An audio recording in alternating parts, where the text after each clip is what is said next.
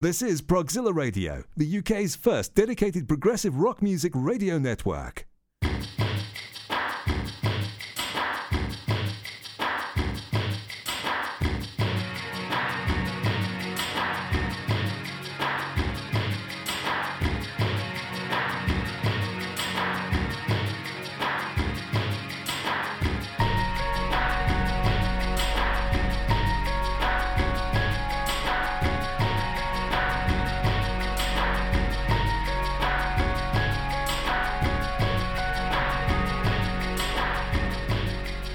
Welcome to Tabletop Genesis, the podcast where we talk about Genesis and you listen to us talk. So exciting.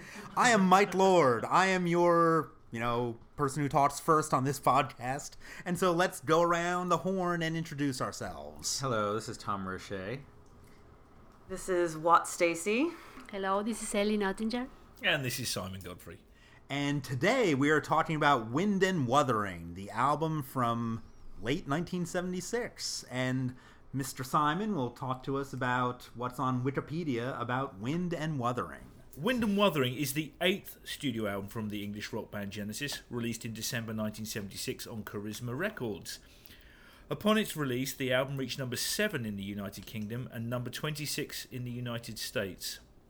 Your Own Special Way was released as the album's sole single.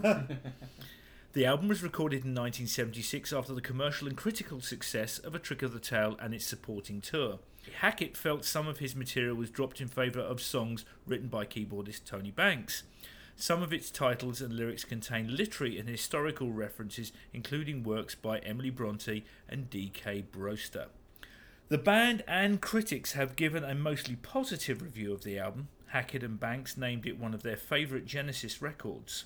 Genesis' 1977 world tour to promote it drew an enthusiastic reception from audiences. At its conclusion, Hackett left the band to continue his solo career. 3 tracks recorded during the album sessions were later released in the extended Spot the Pigeon EP.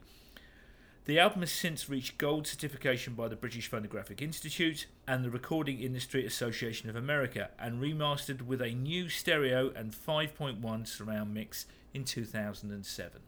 So this is an album that generally I think is, as the Wikipedia says, has a pretty positive view for most Genesis fans.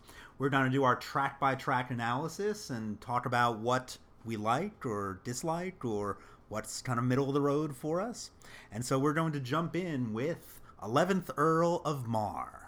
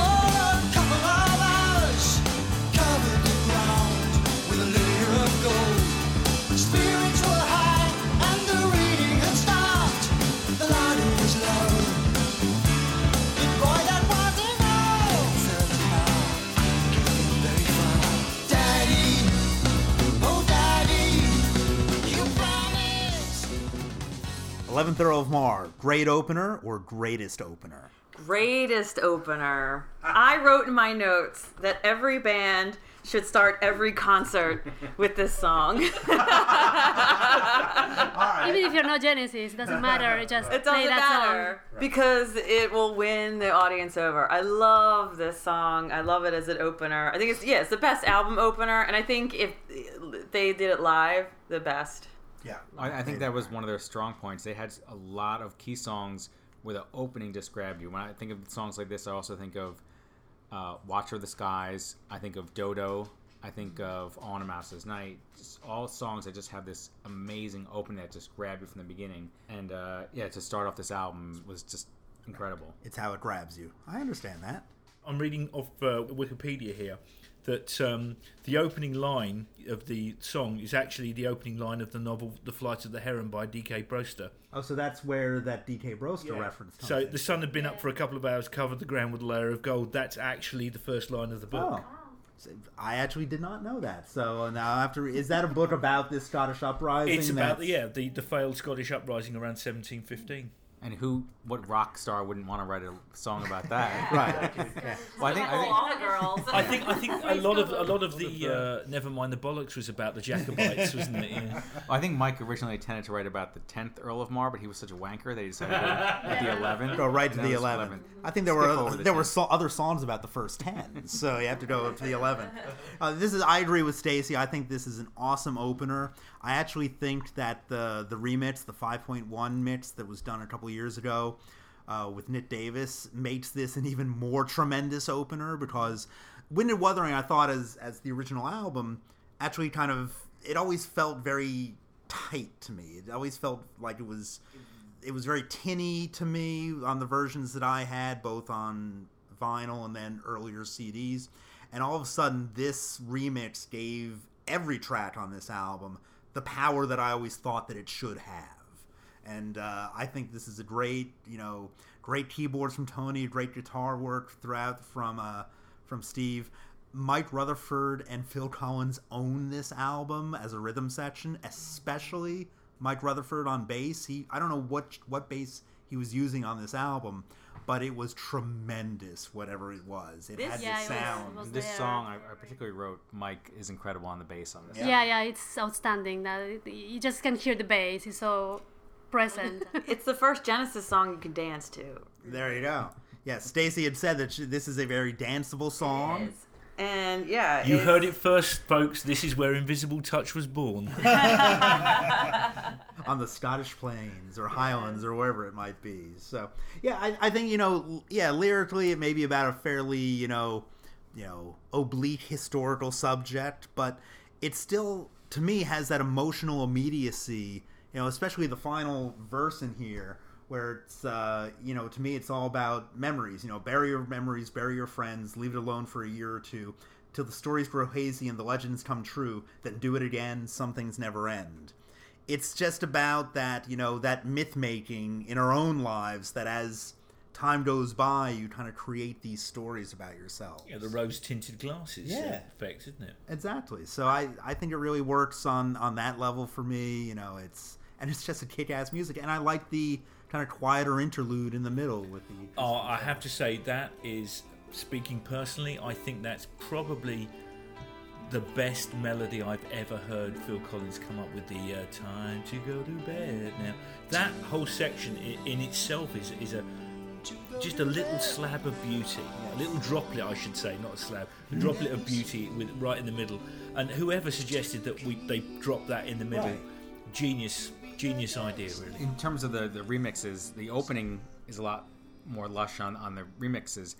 I was disappointed in the remix when they get to that point at the end of the middle section where he goes, the face turns, features are burning, and they go to, it seems to be a little bit flat on the remixes, where on the original CD and the cassette, it just kind of pops out at that point, the big keyboards and the organs. Whereas I was waiting for that in the remixes. I'm like, this is gonna be awesome. And all of a sudden, okay. I don't know. I don't know if you've been listening to it loud enough. I think that's. I don't know. Maybe it's just the systems I only have 5.0. I don't have 5.1. That's right. You need to shake the house. I think that just it does come out for me the way that it should, with power at that point. And again, different systems do different things differently. Which is whenever you see critiques of mixes online or on different websites, I always kind of wonder, what are people listening to this through? Because for me that worked, but I'll have to listen to it again and see if it doesn't do it for me. And with regards to the lyrics, I always find myself, when I sing along to this, every other line I'm singing along, because there's a line every other line I do not understand. So I'll be like, Out on the road in the direction of Perth, backwards and forwards in circle they went. Da da da da da da. Those conquering heroes. And then I come back in. I'm like, I don't know what, and I don't care that I don't know what he's singing. I'm just like, I agree with Tom. I don't know any of the words. And when I listened to this to prep for the show, I was like, I really should look at the lyrics. But I was like, you know what? No, so I wrote down what I think he sang in the first verse. So let me read to you what I think Phil is singing. Sun had been up for a couple hours, carrying around a litter of gold. Spirits wore high and the radius stopped. The line is lovely. The boy was never heard. How close am I? All right, here we go. Here's the sun had been up for a couple of hours. It covered the ground with a layer of gold. Spirits were high and the raining had stopped. The larder was low, but boy, that wasn't all. What? So you were kind of close. That, you know, yeah, this entire song, I have no idea, but like Tom, I'm like, I'm singing along to it, you know. And, you get phonetic on its ass. Oh yeah, I totally do. So I'm looking forward to maybe someday, actually, and thank you for telling me what the song's about, because I thought it was just some like acid trip that they went on, and they were just, recreating. But that's the great thing about this, is that you can listen to these songs, and it doesn't have to be about what it's supposed to be about. You're enjoying the music just as a piece of music. Right. You don't have to know the context of it. On some of the bootlegs and some of the live shows that are out there, this is, again, when Mike Rutherford was still doing stage introductions, he would introduce this. These are his lyrics, I'm pretty sure. So, yeah. So I think he would kind of tell the story briefly of what was going on, Everyone's like, okay, I gotta go to the bathroom now. At the end of the song, there's this line that says, "Tell the lairds and the lords." Tell the lairds and Lairds. So what is lairds? Lairds. It's a title. It's a title It's like Lord, Baron or Baron. King or I thought it to was a laird. made-up word or something. Yeah, it's a Scottish word. It's a Scottish word. Oh, there you go. Thank you. I think it's basically starts for lords in some way. Do you know the only other time that I'd ever encountered the word laird is in Macbeth. Okay. So maybe it is. Maybe it's a Shakespearean quote. Look at the big brains on Simon. Yeah. Well, it's also I'm sorry. Go Eagles. And then one other thing, mar means sea in Spanish. Oh, okay. So did you think that was some sort of connection? I thought it was the word mixing languages, but maybe Mar. There's an Earl of Mar somewhere in the UK. The Earl of the Sea. But I think that goes, to what Stacey was saying too, where you were able to listen to this, again, when you were first getting into this, without even, in some ways, worrying about the words. Right. You were just listening to it for the sound of it all together. Yeah, this particular song, as Tom said, what are they talking about? There's no way I can understand. Unless I'm reading the lyrics, but if I want to figure out the words, no way. So now we jump into One for the Vine.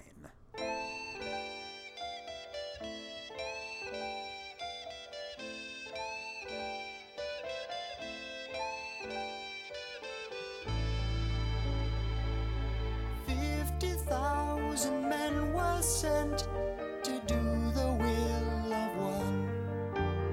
His claim was phrased quite simply, though he never voiced it loud. I am he, the chosen one. In his name they could slaughter, for his name they could die. Still more was sure he lied, but they'll fight the battle on. Then one whose faith had died fled back up the mountainside, but before the top was made, a misplaced footfall made him stray from the path prepared for him. Off of the mountain onto a wilderness of ice. One for the wine, Ellie joked before, but it is one for the vine. So I have a question. Does anybody know which band member was squeezing Phil Collins' nuts when he was singing this song? My bet was Tony Banks, but... Right. I think it was Richard McPhail. He had those duties where he had to cook and squeeze Phil Collins' balls. Yeah, right. Okay. just get those high notes. Yeah, that's. I can't even sing those high notes, and I don't have actual balls. Well, there's that moment in Come Rain or Shine where they're listening back. They were actually considering doing the song part of Cinema Show on the 2007 tour, and they're listening, I think, to the Seconds Out version of it, and Phil is just kind of in shock as to how high he was singing back then. You know, he's like, enormous balls. So that's, I think that, the mid-70s Phil could certainly hit some of those notes in different ways. So, yeah, what do people think of the song? I think Tony thinks of it as one of his masterpieces, which I think it is. It's a typical Tony Banks, just like from start to finish.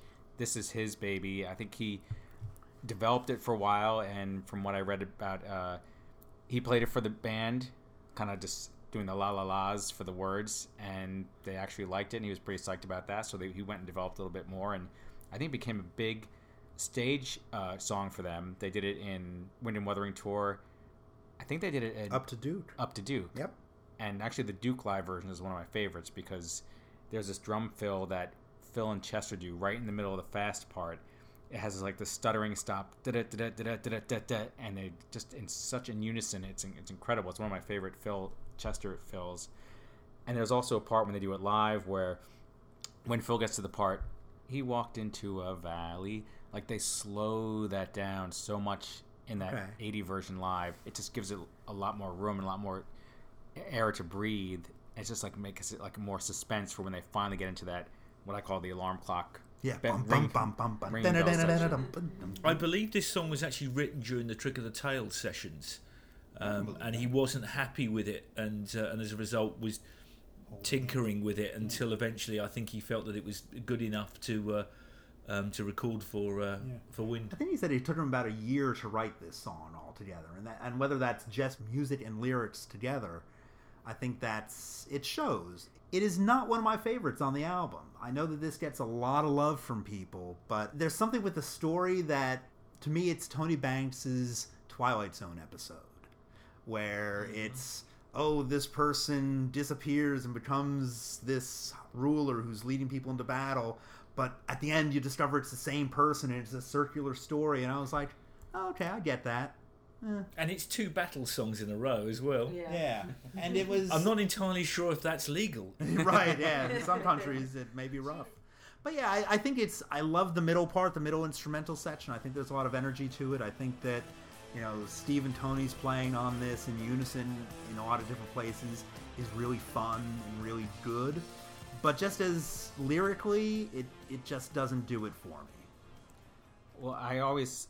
and I'm not going to get political here or whatever, and you can spam me on tabletopgenesis.com if you like, but whenever I hear the song, the opening lyrics, I cannot not think of George W. Bush and the Iraq War. It goes, 50,000 men were sent to do the will of one. His claim was phrased quite simply, though he never voiced it loud. I am he, the chosen one. In his name they could slaughter, for his name they could die. Though many there were believed in him, still more were sure he lied. But they'll fight the battle on. And I always hear, I automatically think of the Iraq War and George W. Bush when I read those lines. The rest of it then goes on, and I can enjoy the song, but I can't get past that without having that nod. But I say you can spam me on our website. Right. No, and actually those intro lyrics are really good. Like I really think that those are well done. It certainly sets the scene. Yeah, but then when it gets into the more, again, I'll say just as a shorthand, kind of science fiction-y part of, it's this time loop and everything. I just don't care. But I think that it's, and I'm a science fiction guy. I love this stuff. But I think it would have been a stronger song without that aspect to it. But it wouldn't have been the song it is. So, there you have it. Certainly from a narrative perspective. Right. And I think that's more of a songwriter piece. I agree with you, Mike. I think, and now knowing how long Tony Banks worked on this, it does sound like it's a little overthought and not forced, but it's certainly, in the context of all the other songs in the album, this is the most produced and complex. This is a great arrangement. Exactly. And the lyrics I can give or take lyrics in general. I'm more of a person that listens to the music, and then lyrics are kind of like an afterthought or a secondary consideration. But what I really love about this song, and what I sometimes will like just skip to, is the instrumental. You know, that Donna Summer "I Feel Love" breakdown in the middle. I just absolutely love it. They get a little funky, and it kind of hits you out of nowhere because it's just, you know, like you said, science fiction, fantasy, romantic warrior, and then they're like, ooh, ooh, you know, in the middle, and it's like, all right. It's dance. And when the version I heard before that was the Three Sides Live, the live version they did, which is the version that I prefer, actually. Yes, me too. And I was like, this kicks ass. And then when I got the album, you know, it's not as, of course, you know, that energy, and it's not as upbeat or up tempo as the live version, but I still love it. It's still that's a part like you have to crank it up. Yeah. And to really appreciate it, particularly on the 5.1 mix again, which I agree is fantastic. This is a very live sounding album to me, though. It really does feel like that these are guys sitting in a room together, all playing at the same time. That middle part where the Donna Summer part, like I was a very stern, you know, okay, Genesis is serious and like they're great, and then I was dating this girl in 2001, and somehow we're playing the song. She's like, oh, that's such a good dance section, that middle section. I'm like, no, it's not. So when we played that middle section, she got up and did this like interpretive dance to the middle of it. I was like, oh my god, she's right. Did you propose to her right then? No, I or said was that's that... it. It was nice knowing you. But you figure it was 76, 70, you know, edging on 77. Disco was coming out, and since then I've pictured, well, if someone could do a mashup of that middle section with John Travolta from Saturday Night Fever together, mixing the music, you could probably have a pretty good dance scene. Tom, you have a mission now. That's my mission, or anybody fan who wants to put that mishmash together. Yeah, we'd love to hear it. We'll play it on our podcast. If somebody can do a video. Yeah. I actually love that middle section. A lot of times when I listen to instrumental music like that or instrumental pieces, I end up focusing on one instrument, and I can just listen to Phil's hi-hat in that middle part, where it's just like he's playing it, and it's just like it's very intentional, everything in that section. This is also the period where I think technically Collins was probably at the height of his drumming powers. I tend to prefer his power drumming of the sort of like early 80s to the although, you know, don't get me wrong, I've got a lot of time for sort of like, he was at this point in time possibly one of the better drummers on the planet at this point. Sure. Technically speaking, he had the fastest sort of left foot in the West, and he was hot off the press from his Brand X albums as well. And yeah, his drumming work on this is superb. Right. And as a drummer, and I think a little bit of trivia, I think when they did this live, it was one of the few times where he sang a lead vocal from the drums as he was drumming. After the instrumental bit. Yeah. When he sings They Leave Me No Choice. He pulls down the mic, starts singing. Yeah. The only times he really sung a lead vocal behind the drums was Follow You, Follow Me in 2007, and I can't think of any other time. I think on his solo tours he would do tours, it at different times, but with Genesis. He did mime Paper Late. Right. Does that count? We'll figure that out. Mime is money. So. Mime is money. I love this song. Even it's a great song to be played live and everything. It's in every, in all the concerts, in the recordings, in Three Sides Live, and obviously Second Sound. It sounds amazing. Now, in an alternate universe, I would split this song in two, like right before the instrumental bit starts, maybe one for the Vine 2 or something like that. But I love it. It's an amazing song. It's a long song, but the middle part is it's pretty amazing. So it's I can see what you're driving at there. Yeah. Maybe it needed something like that. The bit that was dropped into 11th Earl of Mar, the acoustic bit, something a little different in the middle of... Well, because it does dip for the let me rest for a while, and then it goes into that very sort of like quiet section, then it lifts itself. I can definitely see sometimes what have you're to hit talking about. Pause and then continue listening at some other time, whatever. It's not that it's too intense or anything. It's just. But you notice it's going on for a long time. Yeah. Well, some longer songs, it's like, wow, that's over already. Yeah. But this one, you notice like, okay, checking your watch. So now we move on to Your Own Special Way. You have your special way.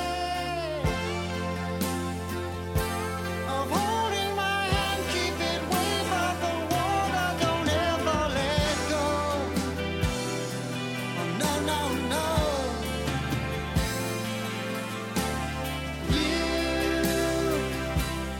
You have your own special way of turning worlds, so it's facing the way that I'm going. Don't ever stop.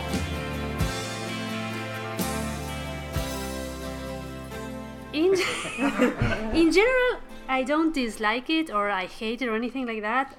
I'm fine with the song. I just don't like the middle instrumental bit. in the middle. like the Blah, Tonys. yeah. I think it. Yeah. The Doogie Howser middle It's part. it's a mistake. But the lyrics are fine. It's a little song. It doesn't annoy me or anything. It's sometimes I skip it, sometimes I don't. But yeah, the middle part is just something that doesn't work for me. It goes on for too long and more than necessary.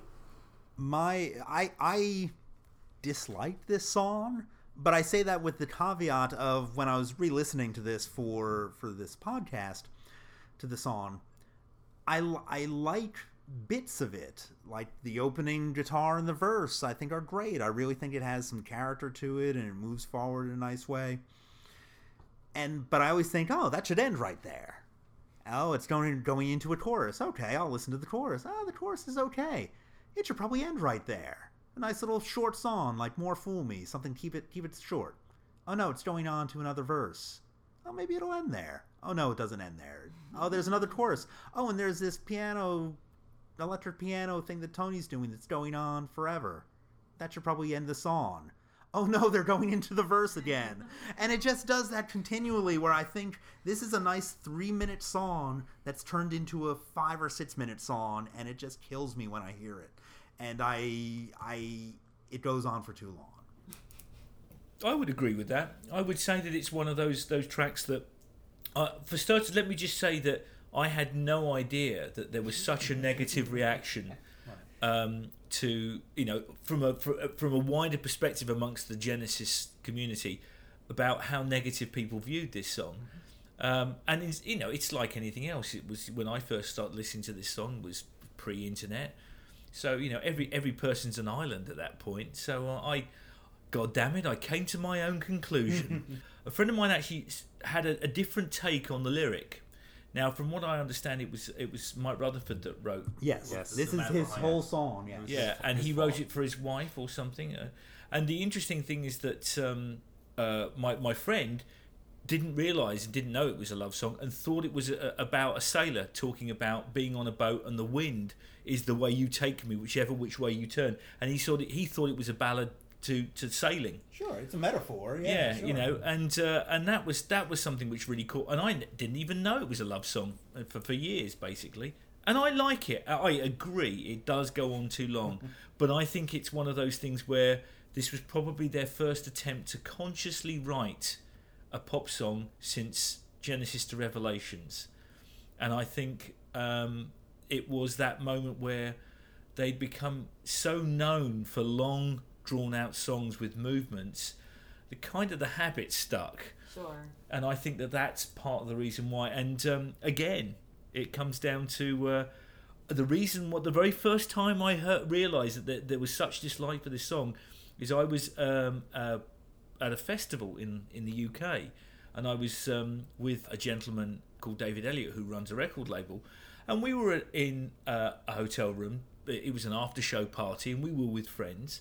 I was with another guy there called Leon Camfield, who is a drummer. We were just discussing between the two of us about how much, actually, we quite like Your Own Special Way. I think it's very good. And Leon just burst in and went, "No, you're wrong. And I'll tell you why you're wrong."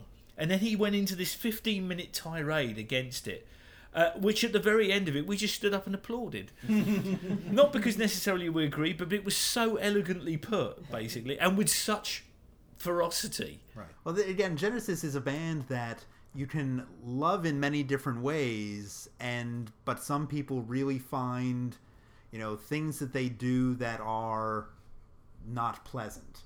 And, it's a different approach to music. And, some people say, after Peter left, everything was shit. After Steve left, everything was shit. After whoever, it's after 1982, everything was shit. And it's like, well, that's an easy opinion to have because you don't have to think about it.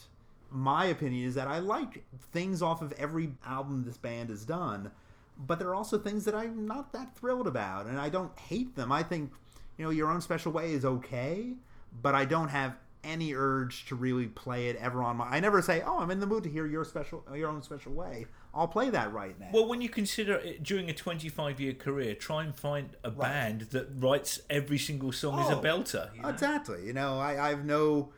There's no greater critique other than I don't really doesn't really do it for me.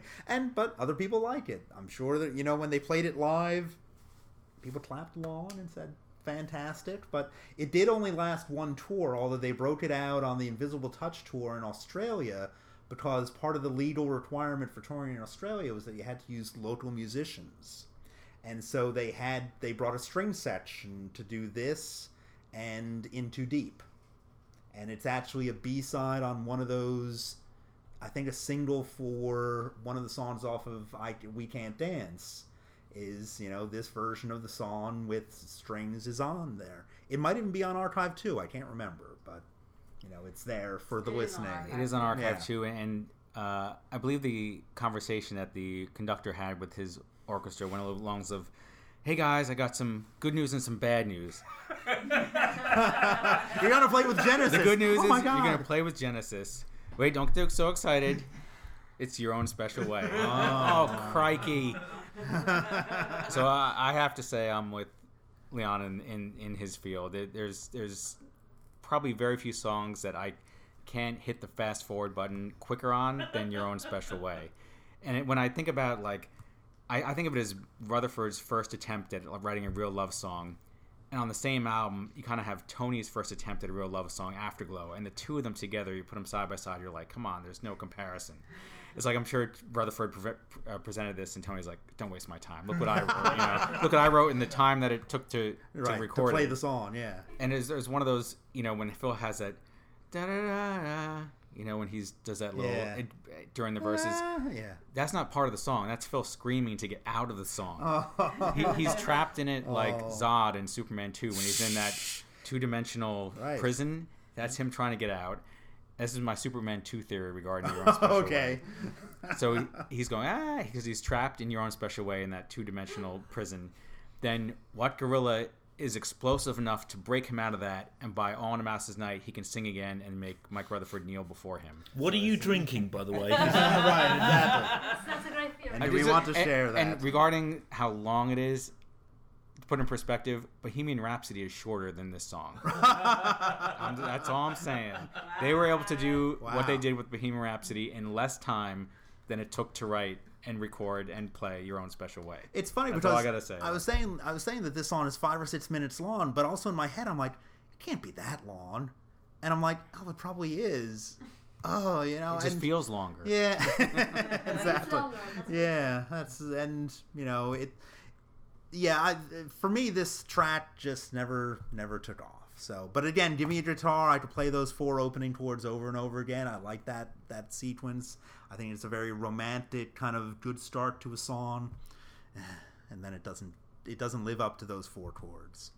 If or there's 1 chord with some inversions, I think actually. But one good thing I have to say about it is if you listen to some of the live versions from the Wind and Wuthering tour, after they get out of the Doogie Howser middle keyboard solo, Tony does this little addition to the keyboard, which actually is very nice. So all right. If I could just listen Crawler's-esque. if I can just listen to the song from that last verse on and have it be like 2 or 3 minutes, I'd be fine. But forget the first half. All right, we move on to What Gorilla.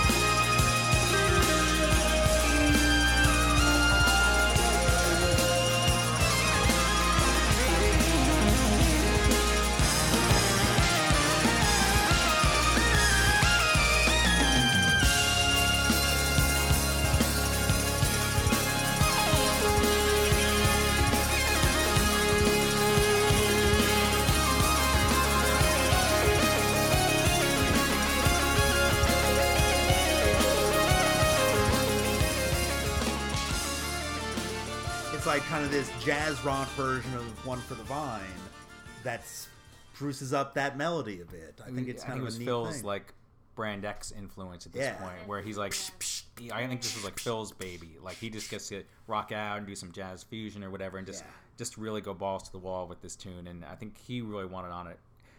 I'd read somewhere that, you know, obviously Steve was a little bit frustrated that some other tunes were being included on the album that, you know, weren't his, and I read somewhere that this was one of them. I think when they were discussing, you are correct. Yeah, what should go on this? They're like, oh, What Gorilla, and he was like, what the fuck? Yeah, especially after Your Own Special Way, and then you hear What Gorilla, and they're so different. Yet What Gorilla is great. Right. It's a nice jam. Well, it's funny because like there's, even though I know Steve doesn't like this very much, he still does some really nice guitar work on it. I think that it's, listening to the remix, I was like, oh, there's definitely more guitar on here than I thought. And so, it's kudos to him for putting out, something that he wasn't terribly thrilled with, but still really putting, 100% of his musical talents behind it. This, to me, sounds almost like an album overture. And when I was listening to it last week, I was like, this would make a great... This could have been the beginning of And Then There Were Three.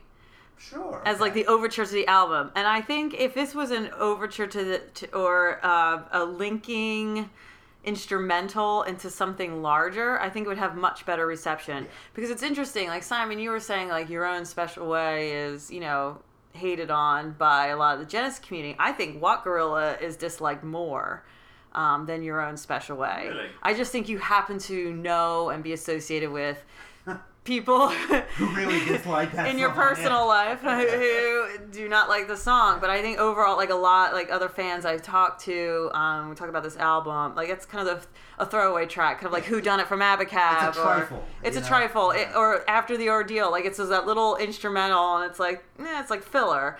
Yeah. But it has kind of that like starting overture, of an opus kind of feel to it to me.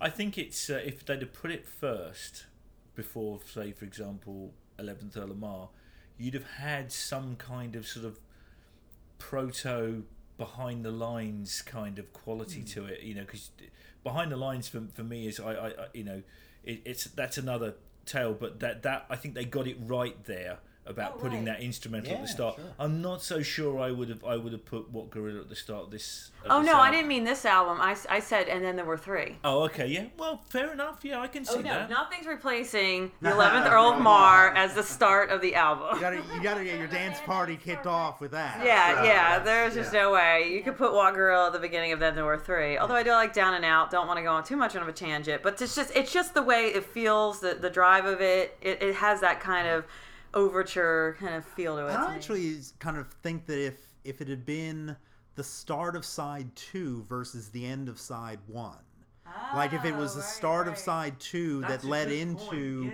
All in a Mouse's Night, which listening to it on a CD, that makes it flow that way a bit better. The way it is now, I mean, the way it was back in the LP days, you get to the What Gorilla, it's the end of a side. And I think it does kind of like, oh, that's the end. It kind of just ends there.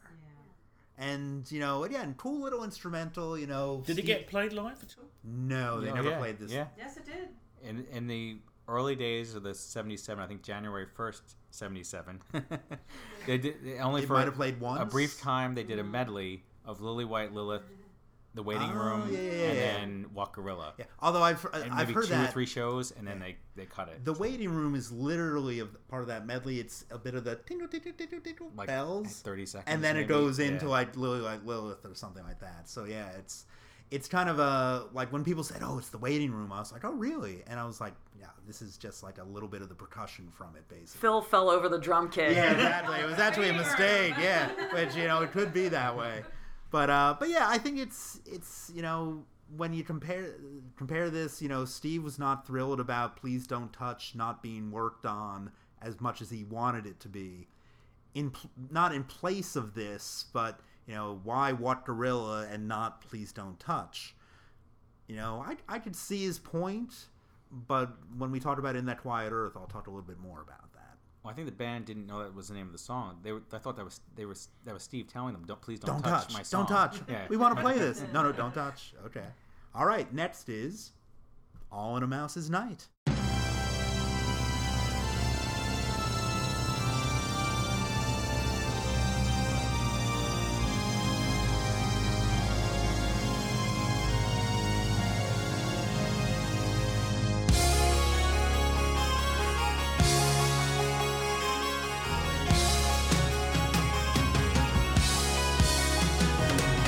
I can't see you, but I know you're there.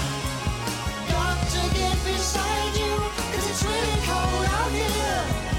Come up close to me, you'll soon be warm. Hold me tightly, like we're sheltering from a storm.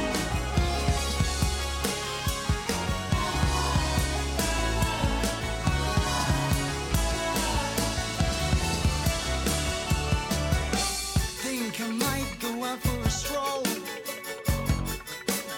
into the night and out of this hole. Maybe find me a meal. I love it. I mean, it's Tom and Jerry.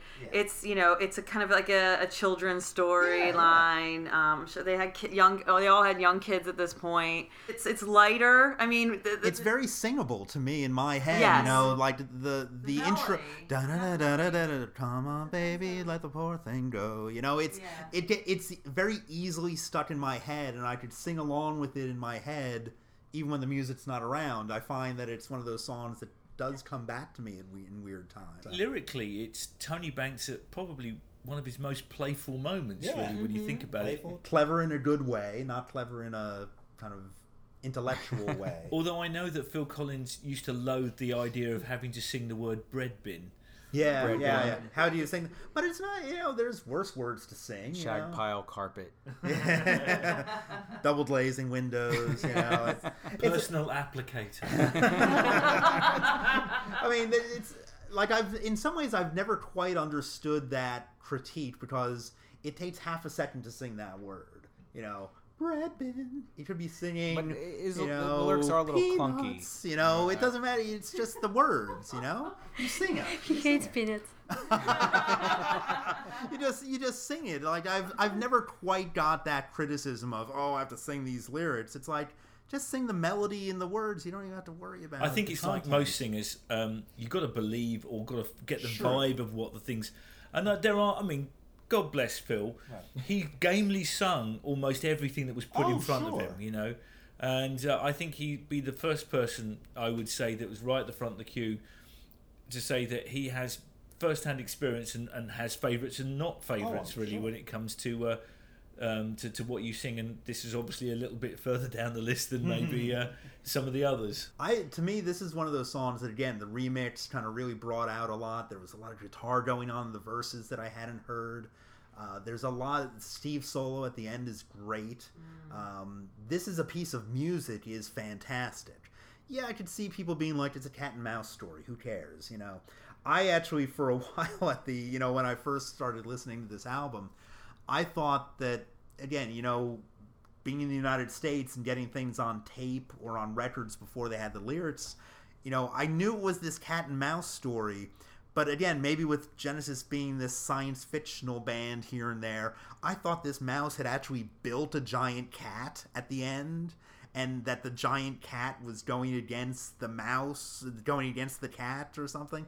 And I didn't quite understand the song.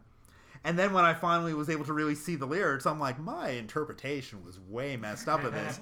It's like the cat gets knocked on the head, but then tells all of his cat friends that this giant mouse knocked him out to save face, basically. And I was like, that's actually a fun story. Like, I like that. That's fun. I agree with Stacey. I love this song. And more than a lot of the other songs on the album, which probably other people wouldn't say are their favorites, but it's probably one of my favorites on the album. Just as the lyrics, I say, are a little bit twee, talking about the bread bin and the mouse chasing the cat, but you do sing along to them. It's very easy to get caught up in it. I love the it's like that bass, slapping, and then probably it contains one of my favorite Genesis moments of all. Like Really? I'm talking about their entire catalog, and it's only lasts a few seconds, but it's awesome. Kind of like my wedding night. But there's a moment during the last the instrumental outro when Steve's guitar, his crying guitar, like plays perfectly against Tony's keyboards. It's right at if you're listening to it at home at 5:46. It lasts like maybe a second or two. Da-na-na. Like the way that his guitar is going up and maybe Tony's keyboards has a different chord change, but it's just this like moment of brilliance where like I'll wait the whole song just for that moment and be like, oh, okay. And they didn't even do that live. Like I've listened to the live recordings of it. They did play it a few times on that tour, and it's not replicated live, but it's just on that studio version. When it gets to that point, it's one of my favorite moments. It's funny how you do get those moments. You know, I think every single fan of any band really will have a story to tell about a moment on a record. You know, something that's only, as you say, could last a few seconds, but for some reason it just pinpoints the one thing that you love about that band, or I don't know, it could be the sum total of what you don't expect of the band, but it sounds fantastic anyway. The last 90 seconds of that song are the most glorious things to happen to my ears. And you know what is that? Is that dun dun da da dun? Is that the bass guitar or is that it's a bass? Okay, because we weren't sure. Simon and I were talking. I couldn't tell whether or not it was actually a synth or it was the bass. Pretty sure it's the bass with some like chorus or phasing going on in there. That's, you know, being a semi-bass player myself, I was like, yeah, that's a Tool. That's Rutherford owning this album on the bass. Where, you know, throughout this song, 11th Earl of Morrow, we've talked about, you know, Rutherford's bass on this album is impeccable. It's in your face. It's not overbearing. It's just the way it should be. It's this big chocolatey tone that's like, boom, right there for you. I think it's one of the albums that really defines itself by its rhythm section. Yeah. I mean, there's a lot to say. There's a lot of stuff that was contributed by the other guys in the band, but as a nucleus, as the backbone of an album, the rhythms on this and the bass lines impeccable. Right. And it's funny because Phil gets a lot of the glory for being the drummer he is. But, you know, on this album, the two of them together as a rhythm section they kill it. They are there. So that's fantastic. I love this song too. Who doesn't? When we were listening to it today, you were giggling along with the story. The lyrics, and I love the last line. It only took one blow. Much like my wedding night. It's a funny it's sarcastic. All right, sexual innuendo aside, I think, are we done with that song? All right, so we go on to Blood on the Rooftops.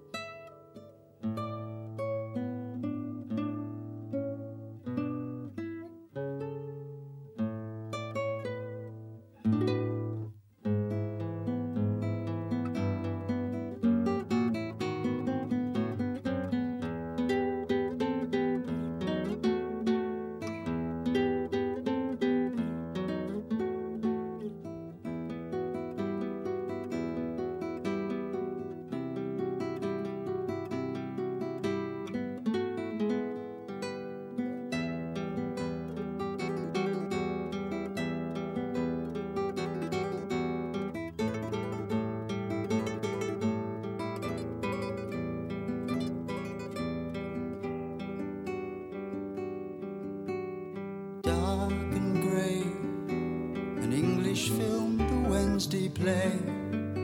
We always watch the Queen on Christmas Day. Won't you stay?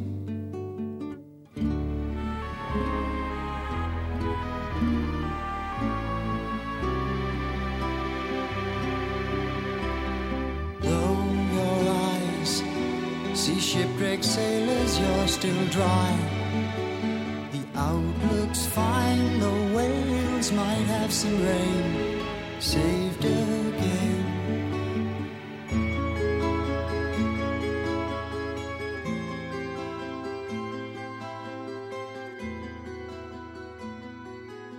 basically from this moment on, the record is absolutely perfect for me. That opening section, it kind of screams Steve Hackett. Every single bar, that man was in charge of this song, and it really. And the great thing about it is you can hear the other guys perfectly backing him up on this. It's a great arrangement. It's everything is complimentary in that song. It's just very, very well put together. And being an American, listening to this, it's. To me, it always felt like a day in the life type of story, and I didn't quite know that it was a lot of these British TV references, but the cleverness of it is that you don't have to know that it's these British TV references. Well, Streets of San Francisco is an American TV series. Right, but it just seems like more of a, again, listening to it and not thinking television at all, it was just more of a... this is, maybe reflecting on things. Maybe the song's in San Francisco. I don't know. It's a slice of life, is how I looked at it. And then once either that I read that it was kind of this British TV piece, maybe I kind of made more connections with that. But it doesn't matter in some ways, at least as an American listener, not knowing that, they're out for 23, all these references, watch the Queen on Christmas Day. It's like, it's evocative of a mood. Well, I kind of, when I listened to the song and the lyrics, I think even just first time I heard it way back in probably the early, mid-'80s, I think I looked at the song the same way that Stacey looks at Fraps and Friends. It's such a quintessential English song. Yeah. All this British stuff is going on, and I was liking to get a view into it, but I just kind of didn't understand it. But I was like, okay, I'm listening to something that no one else I'm listening to listens to, because it's all about this English British stuff, and even though I don't understand it, I appreciate it more than other people who are listening to other stuff. But now that I know read the lyrics and it kind of makes a little bit more sense, but it just always struck me as there they are being English and British, but good for them. I mean, I could just echo what you guys have been saying. Totally. There's a mood there that is gorgeous, and yes, I had no idea what they were singing about, probably because I just don't understand lyrics in general. But the one thing I would like to add is I think this is the best vocal performance of Phil on this album.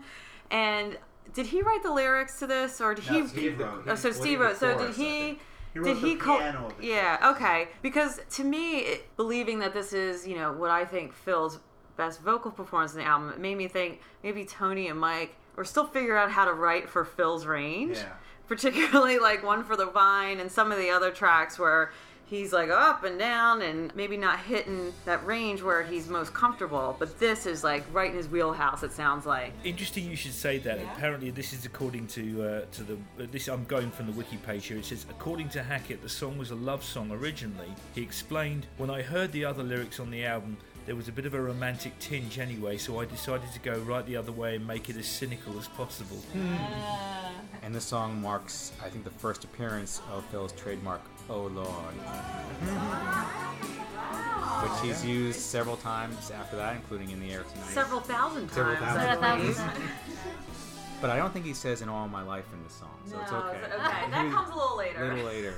And this, continuing on the nerdiness, this was the second album in a row where they referenced Helen of Troy. Okay. Because in the song they say Helen of Troy, it seems Helen of Troy has found a new face. Mm-hmm. And in Ripples they say a face that launched 1,000 ships, and that's reference to Helen of Troy. There you go. You know your mythology there. I am so hot right now. That's right. Cool me down. Cool me down. I love the first few lines that says, dark and grey, an English film, the Wednesday play. We always watch The Queen on Christmas Day. Won't you stay? Is so British, as a bit of a window into the life in Britain, but cynical, as Steve said in the what you read it. And it was done well. Genesis never played it live, but there were, Steve ever since about 2001 or so had been dropping it into his set list as a complete song. And it was, hearing it live with his band was a real treat, a real pleasure. This, not a forgotten song, but a song because it was never played live. It wasn't on any live albums. It was kind of easy to overlook. It was probably never got real radio play in any way, shape, or form. So, to acknowledge, the love for this song by playing it live and bringing it back out there, it's really well done. And you could hear a pin drop when Hackett was playing it live, because Yeah. you knew everyone in the audience was waiting. They loved the song for years and years, and probably some of them have never, if they hadn't heard Hackett play it before, they've never heard it live. And so when he played it, it's just like everyone gave it the reverence that it deserved. When you look at a lot of the live videos and records that are available, you'd think that this was a forgotten album, but they actually did reference this album an awful lot in live sets and subsequent tours. You can see that no matter how many years passed, a lot of the material on this album was still important to the band. You only have to look at the set list on the Shapes album. Right. And they, what did they, where Right. was... They played Afterglow off of that. They played part of, In That Quiet Earth. Part of the medleys would have 11th Earl of Mar in it.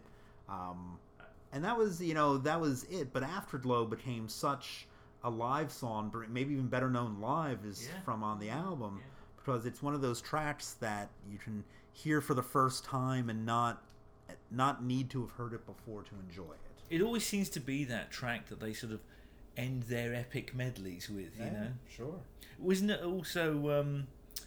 I mean, I don't know whether or not you feel this, but the album as a whole feels like a winter album to me. Fall or winter, it's definitely that season, cold. I was gonna say, to me, this is the best example from Genesis of the album cover matching the album the itself, mood the of music, that, the mood. So this is the best example of that. Like, they got it right with this, in my opinion. And it was hard for me to listen to this album in 80-degree weather here in Philadelphia. Like, usually I bust this out when, like, January with a bottle of wine, you know? Right. And Yeah, this is... I find, and Then There Were Three is like that for me also. And Then There Were Three is a very fall, winterish album. I agree with that. Well, there's a lot of snow themes on that. So. Yeah. We'll move on now to the instrumentals, Unquiet Slumbers for the Sleepers, In That Quiet Earth.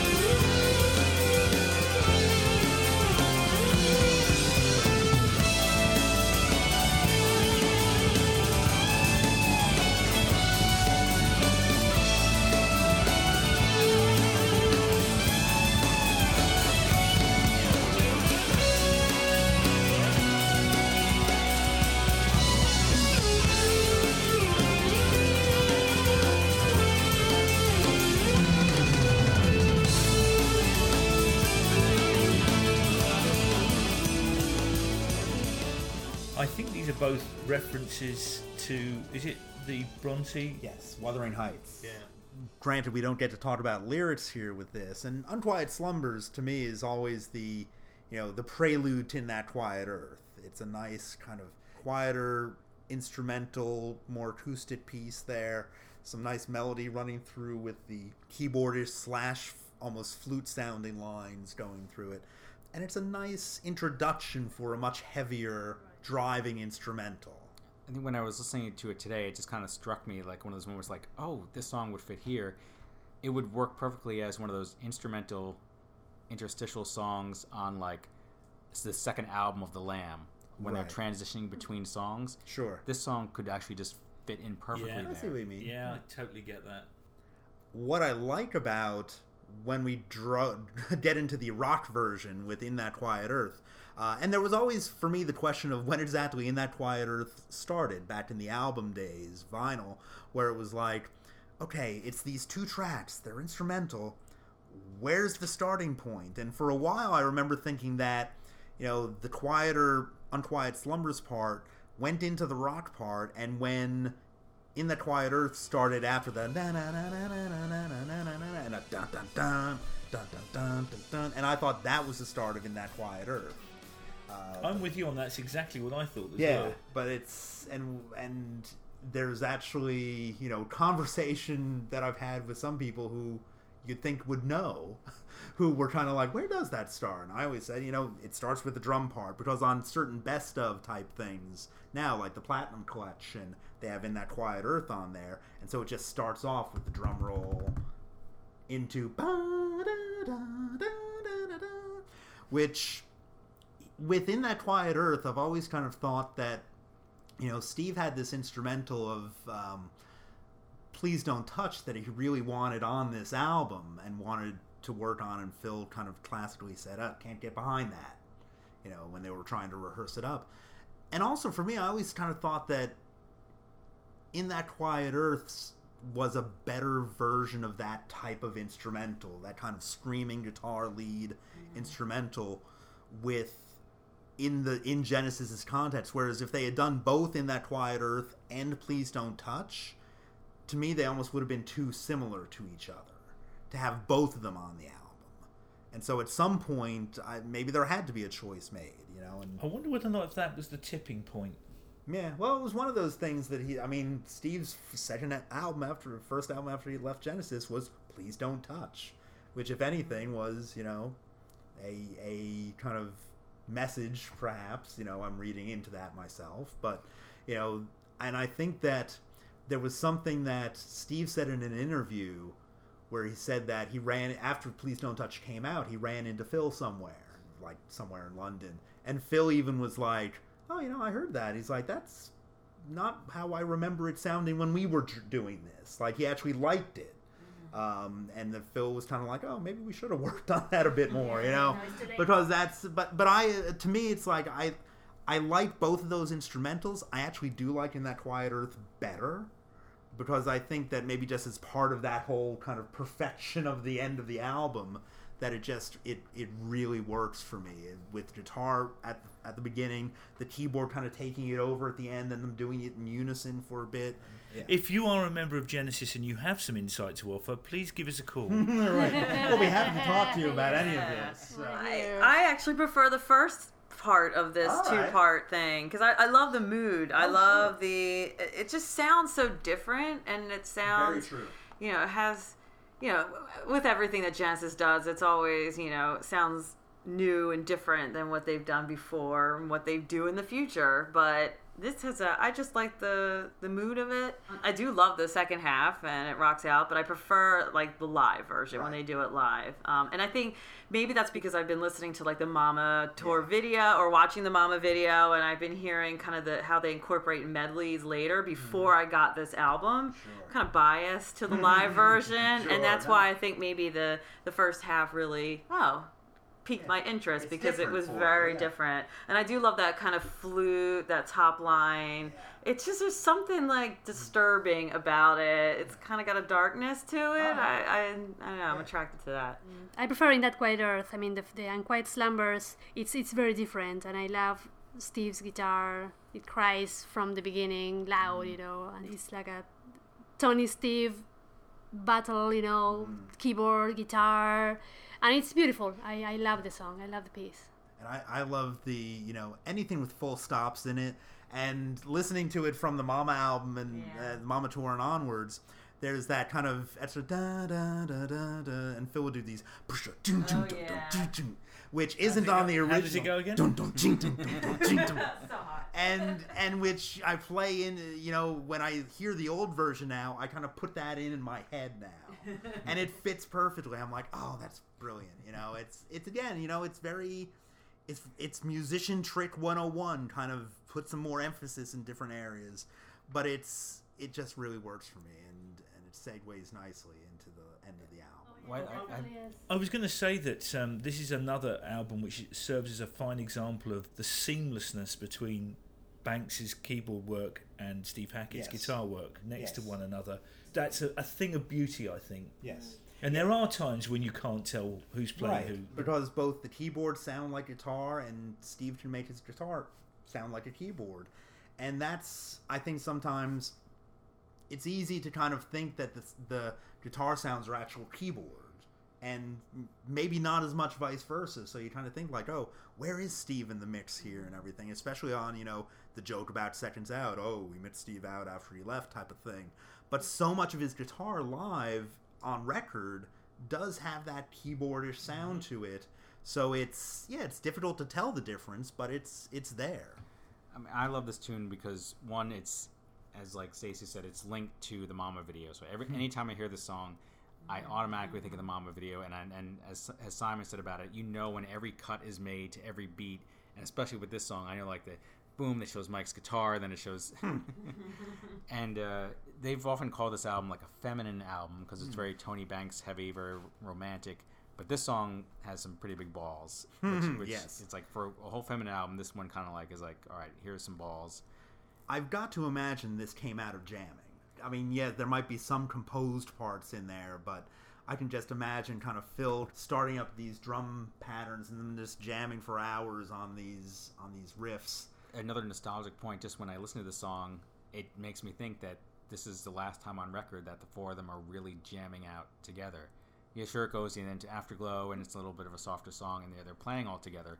In That Quiet Earth kind of represents the last time that the four of them are really going all out, having fun, really nailing it together, and that kind of, it's a little wistful when they hear this.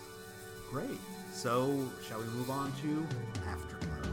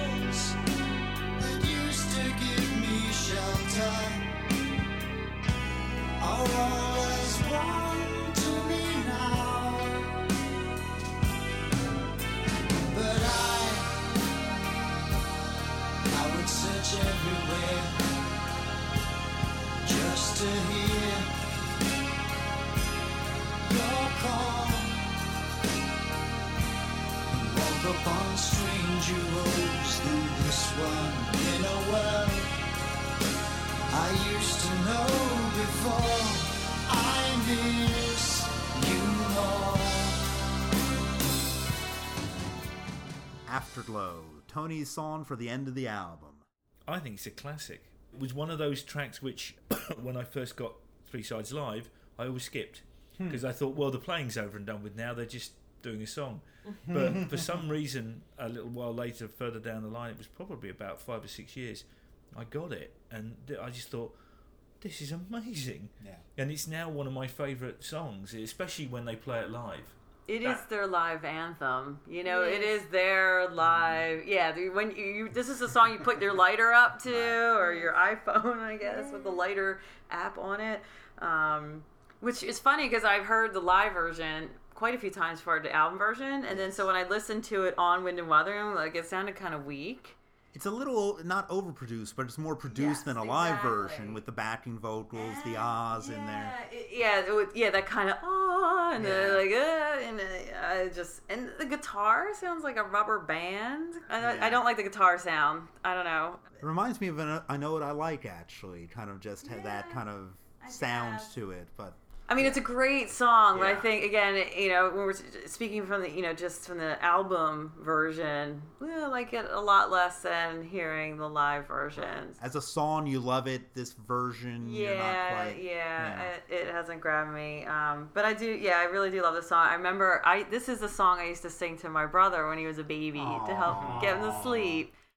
When you're doing that transition from In That Quiet Earth to Afterglow, the lushness of Tony's keyboards, all those chords coming out at once, it just evokes this emotion from you, and yeah, it makes me think of the Mama video and the live, and just everything that this song it's Genesis. I mean, you can't get more Genesis than this song.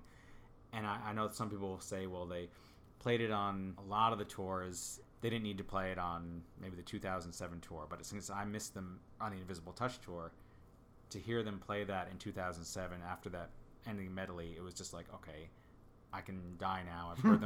I've heard them play Afterglow live with the awesome lights. Not as good as the lights from the Mama tour, but I heard them do the song live, and it was a moment. Yeah, because you can't say you've seen Genesis live unless you heard them do Afterglow. I have to say that it's, from a power point of view, every bit the equal of the New Jerusalem section at the end of Supper's Ready. I agree. Yes, it's a great live song rather than the studio song. But I love the transition from the end of In That Quiet Earth to Afterglow. That's a beautiful transition.